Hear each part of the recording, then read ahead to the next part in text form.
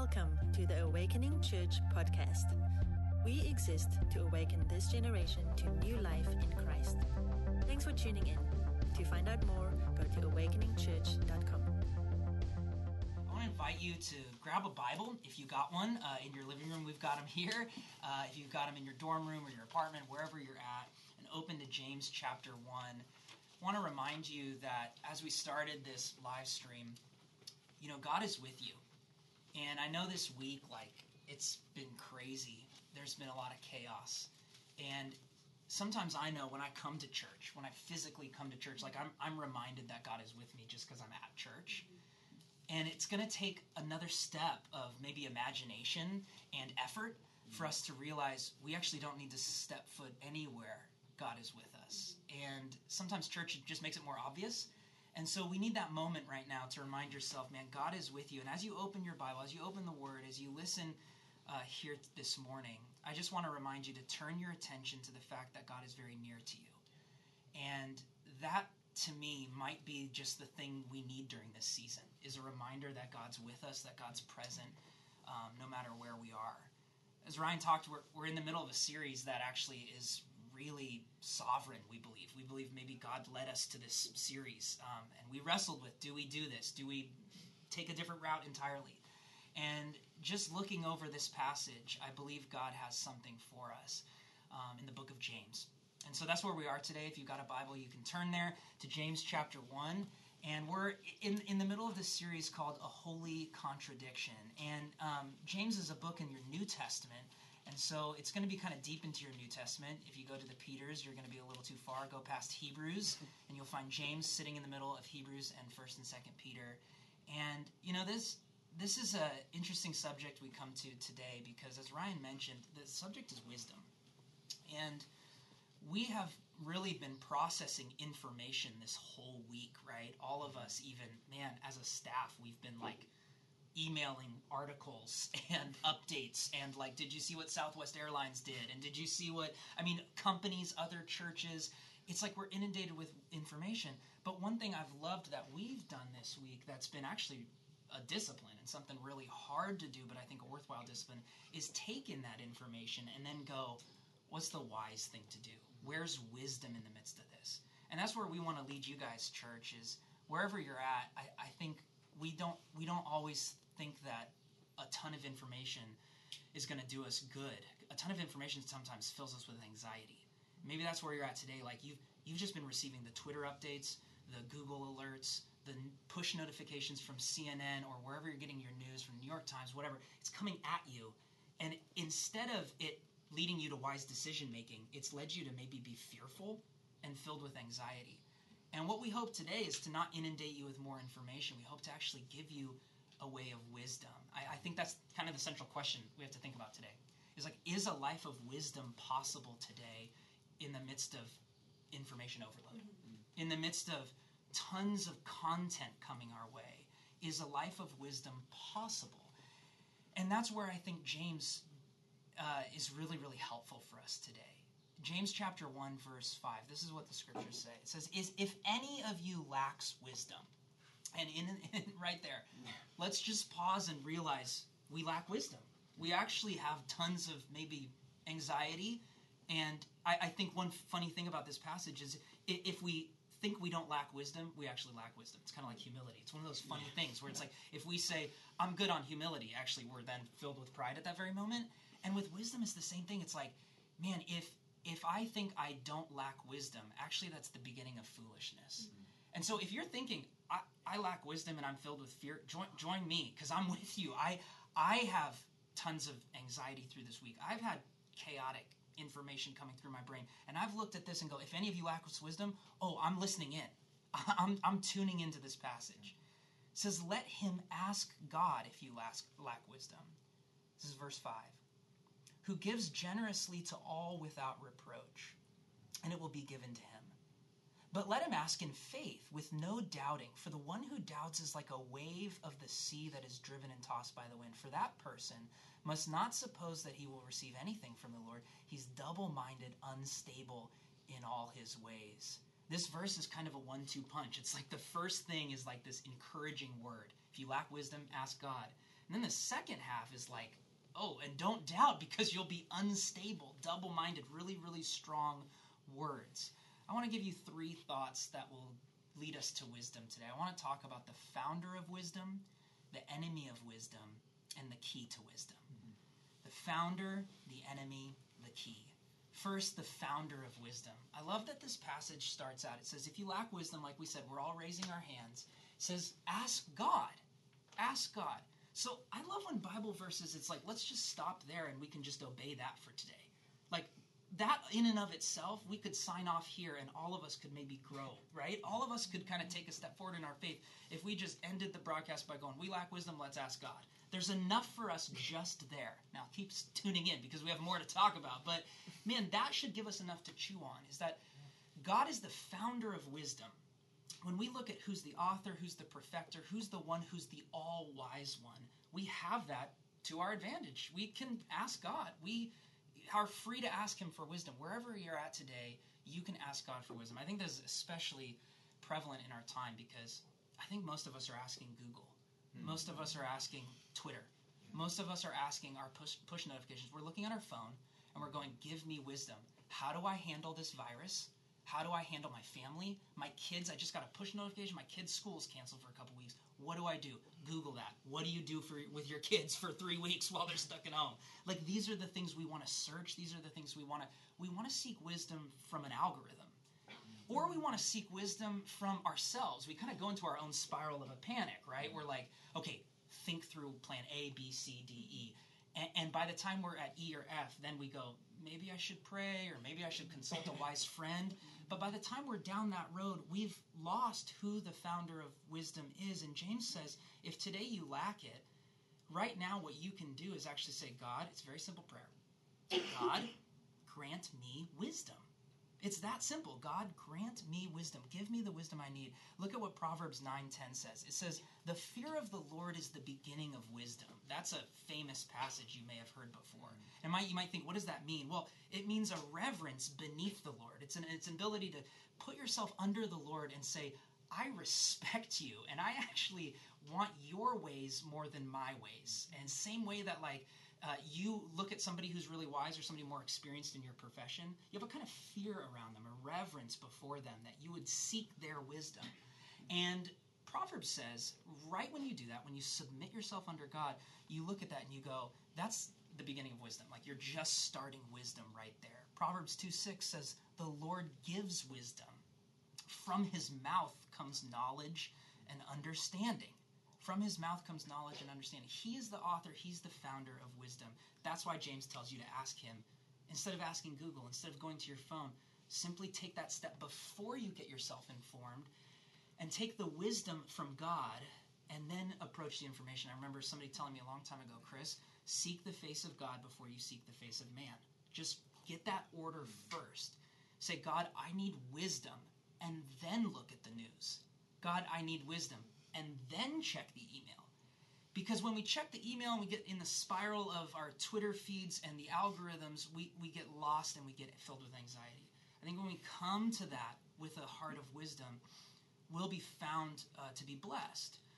James was writing to a predominantly Jewish audience. We talked about this last week in our sermon series.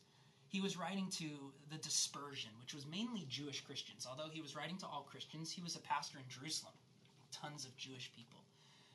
And the Jewish people were saturated with the Old Testament, right? And as Christians, we should be as well. And so they not only thought about Proverbs with these verses I shared with Proverbs, but I can almost guarantee that when a Jewish reader would have read this, if you lack wisdom, let him ask God. He actually would have thought of Solomon. Because Solomon was a person in the Old Testament who asked God for wisdom. Actually, he was granted the beginning of his reign as king. He's the son of David. David, the most famous Old Testament figure probably. One of the most famous Old Testament figures. A king. His son is Solomon. He's about to start his reign as king. God says, ask me for anything. And Solomon chooses wisdom. He says, I need wisdom. He says in 1 Kings 3:9 at the beginning of his reign, it says, give your servant, therefore, an understanding mind to govern your people, that I may discern between good and evil. For who is able to govern this, your great people? You know, on our own little level here at Awakening, I found us practicing this. Even though we're not in government, we're in leadership. And we were praying verses like this going, God, who can lead this church? We need your wisdom for how to navigate these chaotic times. What are you over? Your family? Maybe you have influence at your work. Do you pray like Solomon and say, man, of all the things you could ask for from God, could you ask for wisdom? Solomon is widely considered the wisest man who ever lived. He published works of wisdom like Proverbs and Ecclesiastes that are classics in and of themselves, let alone Holy Scripture. They're classics of wisdom literature. And he started the biggest moment of his life, stepping into the biggest season of leadership, and he said, I need wisdom. And so again, the simple question is, do you need wisdom? And have you ever asked God for wisdom? Because I think for some of us, we could quickly skirt over this and go, yeah, I've asked God for wisdom, but I actually don't want to assume that some of you out there have never even turned to God and made this specific request. Maybe you've asked for a relationship, maybe you asked for a career, maybe you've asked for provision, all great things to ask God. Ask God for all the things that you need. But I wonder if in our asking of God, we've actually missed this, and we just haven't actually stopped and said, God, grant me wisdom. We need God. In the chaos of information, in the chaos of trouble, we need God's wisdom. But, right then, again, James says, in the next verse, in verse 6, he says, but let him ask in faith. And he actually approaches this and says, I want you to ask God, but beware. There's an enemy of wisdom. That's the second thing. Founder of wisdom, and then the enemy of wisdom. There's actually kind of a barrier to entry. James says, let him ask in faith with no doubting. He has these strong words. I told you, this is kind of a 1-2 punch of a passage. He calls the person who would doubt double-minded, unstable in all his ways. It gives the metaphor of somebody being tossed to and fro like waves. I'm convinced a lot of us want to be wise. And if I were to ask you straight up, like, do you want wisdom? You would say yes. But James says, beware of lying to yourself. Beware of asking for something that you are closing yourself off to at the same time. Doubt, when we think about it, you think about that word, I think modern Americans and modern Western people, we often think it's like intellectual doubt. It's the intellectual uncertainty that is God real or is God not real? And that's one level of doubt for sure. But when the Bible talks about this, the word is more about an inner conflict. I would define it as the inner conflict of loyalty resulting in a lack of trust in God.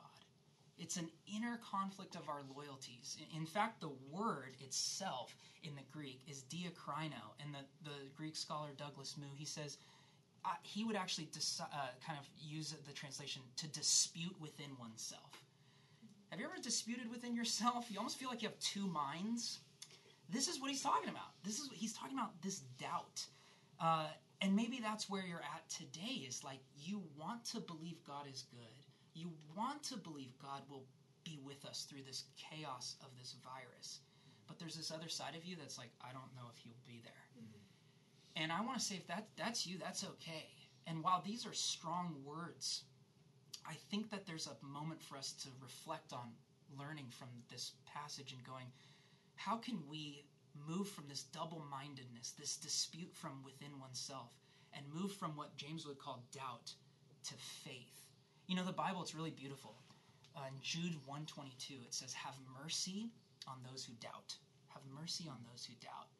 And so I think if you're doubting, the Bible's saying, yes, it's double-mindedness, it's unstable, but the Bible's also saying there's mercy for you. And even when Jesus was giving his Great Commission, it actually reports that some were worshiping and some were doubting. Mm-hmm. And he gave his Great Commission, go and make disciples, to the people worshiping and raising their hands and the people going, I don't know, I have this inner conflict. And Jesus says to both of those people, go and make disciples. Mm-hmm. That's not an intellectual uncertainty. That's a divided loyalty. And Jesus has grace for that. And the church has grace for that. And we have to have grace for that because we've all been there. Mm-hmm. I myself this week have wrestled, even studying this passage, with an inner conflict of loyalty. Like, this is where we live as human beings. And have you ever been there? Have you ever been double-minded with God? Have you ever been unstable? Well, I love that James kind of shows us that there's a route out of that. There's a route towards faith. But I want to give a couple of things I know I've wrestled with in my life when it comes to double-mindedness with God. Like, kind of signs where I've seen that conflict of loyalty that'll kind of help you maybe navigate some of this. The first is that I tend to do one-sided prayers. And I think maybe some of you have experienced this before. You pray, and then you don't listen. You just speak to God, and you don't receive from God. Maybe that's been you this week, right? I'm driving, you're realizing your kid's school's canceled, your classes are canceled at college, and you're throwing up prayers left and right, but you're not taking the time to pause and to receive and to listen. And I just wonder, could there be the two-sided prayers that we move towards? The one-sided prayer, we tend to not want to know the answer, right? We're just like, God, I need this, I need that, but I'm going to shut myself off. I'm not going to sit in silence. Remember, silence is a discipline in Christianity. It's actually this beautiful way that we just pause. We try to just fill our minds with God's word and allow him to speak to us. And so how this week, maybe even as we worship in the close of this passage, in the close of this broadcast, maybe you just need to pause and say, Lord, I just want to listen to you because I don't want to have a one-sided prayer. Another way I see this is God as a consultant. I treat God as a consultant. That makes me think I'm double-minded or that I'm doubting. What I mean by that is he's a consultant, he's not a lord. So he sits on my board, right? Maybe he has 2 votes or something like that. I give him a little bit more. But also on my board is my career aspirations, right? My fear. Fear is a good board member. He governs and helps me make decisions, right? And we have this board, and Jesus is one of those, and his word is one of those, but he's a consultant, he's a board member of many votes, as opposed to what he claims to be for us, which is Lord, Master, King, that his way is the way we follow. And to be single-minded in our obedience is to listen to the word of God and to practice it and to do it and to receive it. And I know I tend to do this when I already know the answer. Do you know what I mean?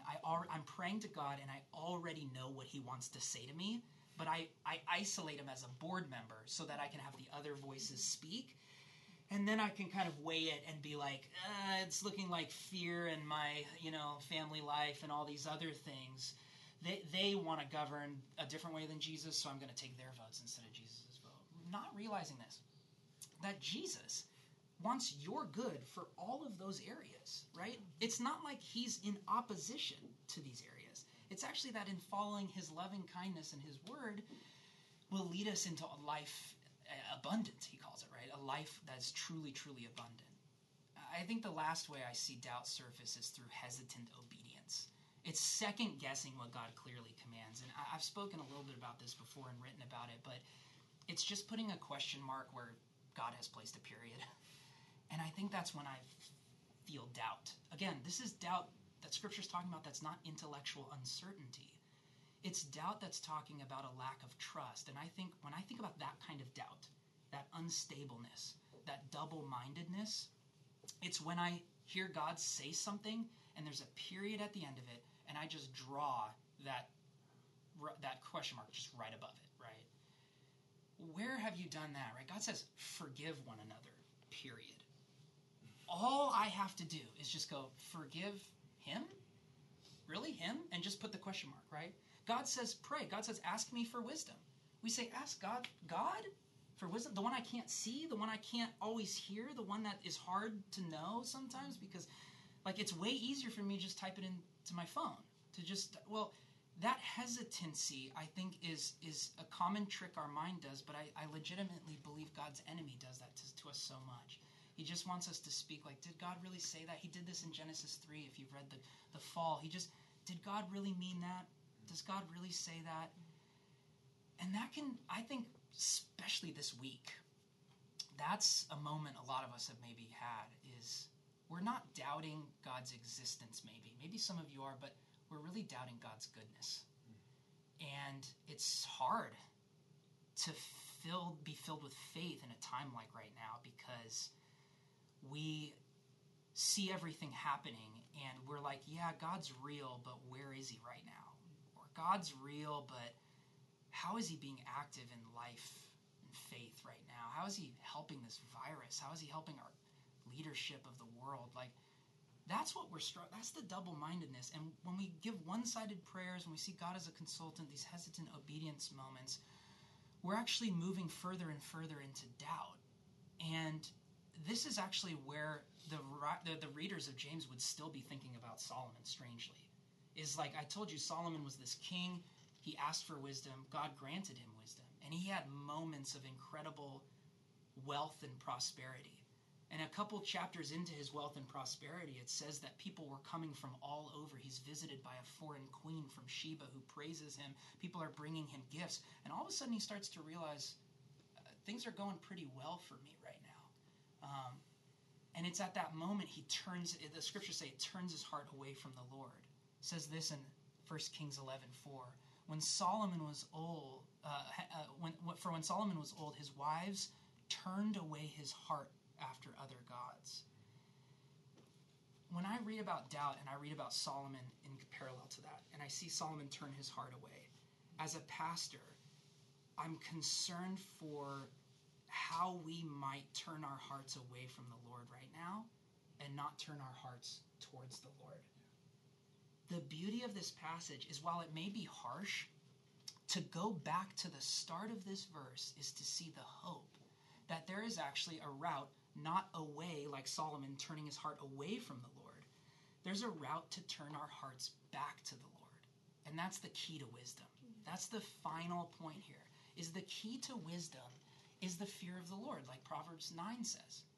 The fear of the Lord is the key to wisdom. Faith is the key to wisdom. What Solomon did was not have this moment of wisdom and then he just became foolish. He had this moment of wisdom and he turned his heart away from the Lord and then he became foolish. Yeah. And my pastoral kind of heart for us this morning is that we would not see this season and this incredibly chaotic time as a season to turn away our hearts from the Lord, but to see it as a season to turn our hearts towards the Lord. Look at what James says in back at that first verse, James chapter 1, verse 5. If any of you lacks wisdom, let him ask God, and look at this, who gives generously to all without reproach, and it will be given to him. Wherever you are, in whatever season you are, if you are doubting, if you have intellectual uncertainty, if your heart is divided against God, or if you're holding on to hope and you're holding on to faith, wherever we're at, our move today as Christians is to turn our hearts back to God in faith and realize the battle for our souls today is not about God's existence so much as it is about God's trustworthiness, his goodness. And what will separate Christians right now, I believe, is not people who say God exists, but who say God is good.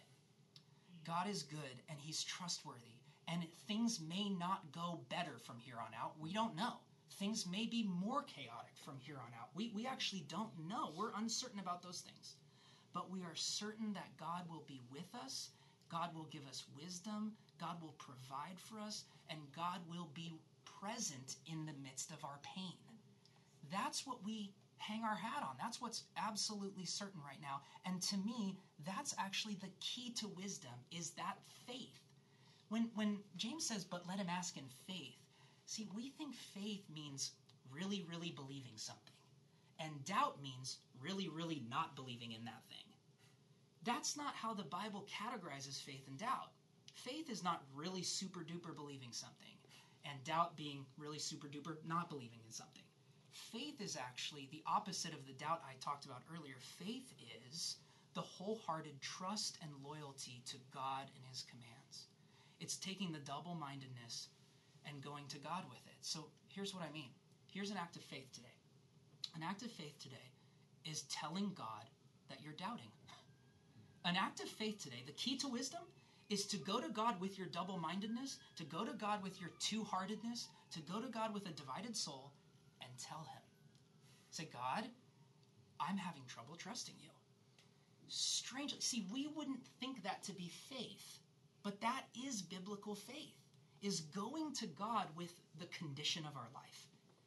And if the condition of your life is anxiety, doubt, double-mindedness, don't ignore James's command. Ask God. God graciously gives. Faith is rewarded. This is the passage in Hebrews that I love. It says that he, God, rewards those who earnestly seek him. I just think that that's a word for us right now, is that whatever the condition of our heart is to go back to God. Because again, the story of Solomon unfortunately ends with a man who turns his heart away in doubt, spirals down into continual mistrust of God and his ways. And what is on my heart above anything else is for us to be people of faith. And again, hear me carefully. I don't mean super duper believing something and being the Christians who are like, everything's going to be great. That's actually not wisdom. Wisdom sits and goes, things can get really bad in this world. And we can quote Jesus, who said, like, in this life you will have trouble. He says, but take heart, because I have overcome the world. Christians do not live completely ignorant of terrible things. Christians do not discard terrible things. Christians say, in this world you'll have trouble, and Jesus has overcome the world.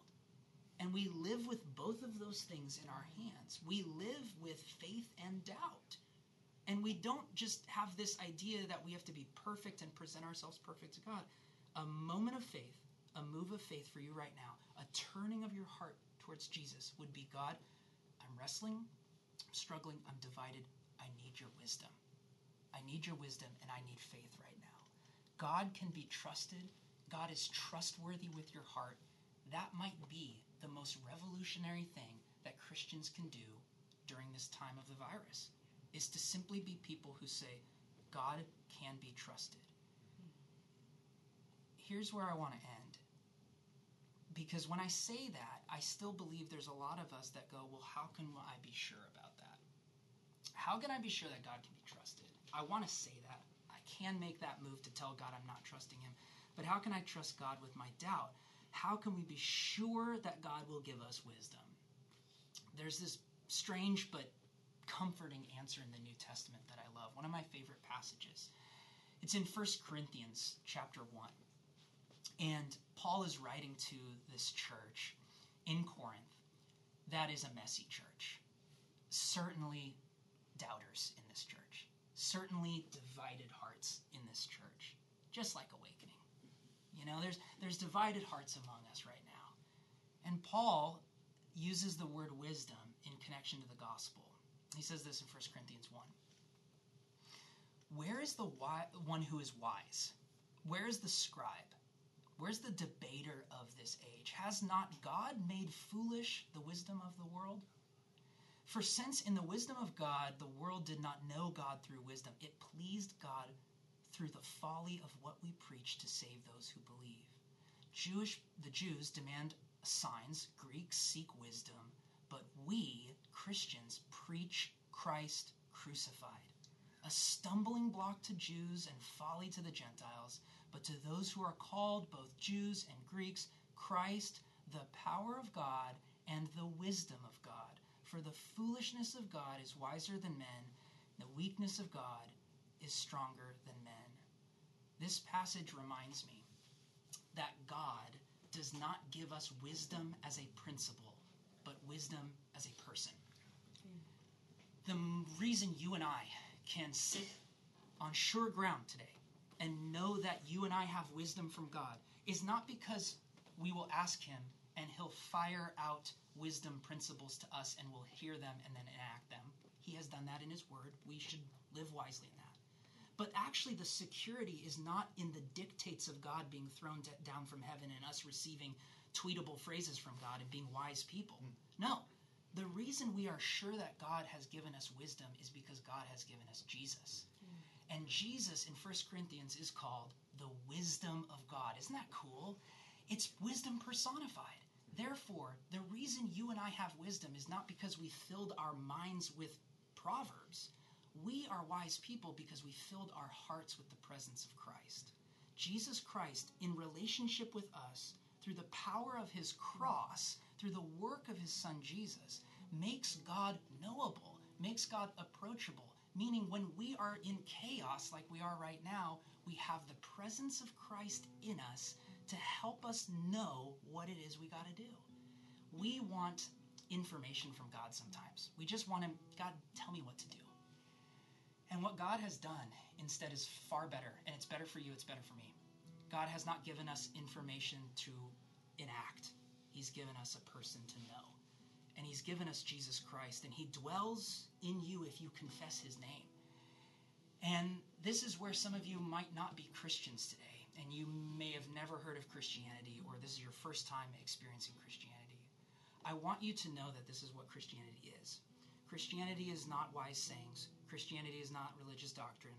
Christianity is the reality of Jesus Christ alive in the hearts of all people, that who confess his name, receive him as Lord, and now live with this new guiding person in their life. Not a guiding principle, but a guiding person who sits above us, enthroned on high, who gives us everything we need for life and godliness and faith, leads us to righteousness and leads us to human flourishing. And if you do not know Jesus, it's my invitation to you that during this time to make this simple prayer your reality. God, give me Jesus. Because when we say, God, give me Jesus, we confess that we need a Lord and a Master. We rid ourselves of our pride and our sin. And we say, God, I can't live life on my own, and I need you. And by asking God, give me Jesus, strangely, mysteriously, powerfully, God will give you wisdom because he's given you Jesus. And so let me pray for us right now. I want you to just pause to reflect on this, to consider what God might have for you. Wherever you are, just maybe close your eyes and receive from Jesus the wisdom and power of God. Heavenly Father, we come to you and we ask for Jesus in our midst. We thank you for providing the cross for us, for providing Jesus for us. And Father, I pray if there's anyone listening and tuning in who does not know you, that right now, God, you would work in their hearts and that they, God, would confess they need you, Jesus. And Father, through this strange new world of digital church, that your Spirit would enliven their heart, transform them by the power of your Holy Spirit, God. Work and will in their life. God, I pray for those of us that are a divided mind, a divided heart, that in the chaos of information overload, we are doing one-sided prayers, we're hesitantly obeying you, we're struggling. God, give us wisdom. Give us Jesus. Give us the wisdom from you, God, that comes through the person of Jesus Christ. And may we be aware that you are with us now, guiding us, protecting us, helping us as we navigate very difficult times. We trust you now. Even in the midst of our doubts, we move our heart towards you with the step of saying, God, help. God, we need you. In Jesus' name.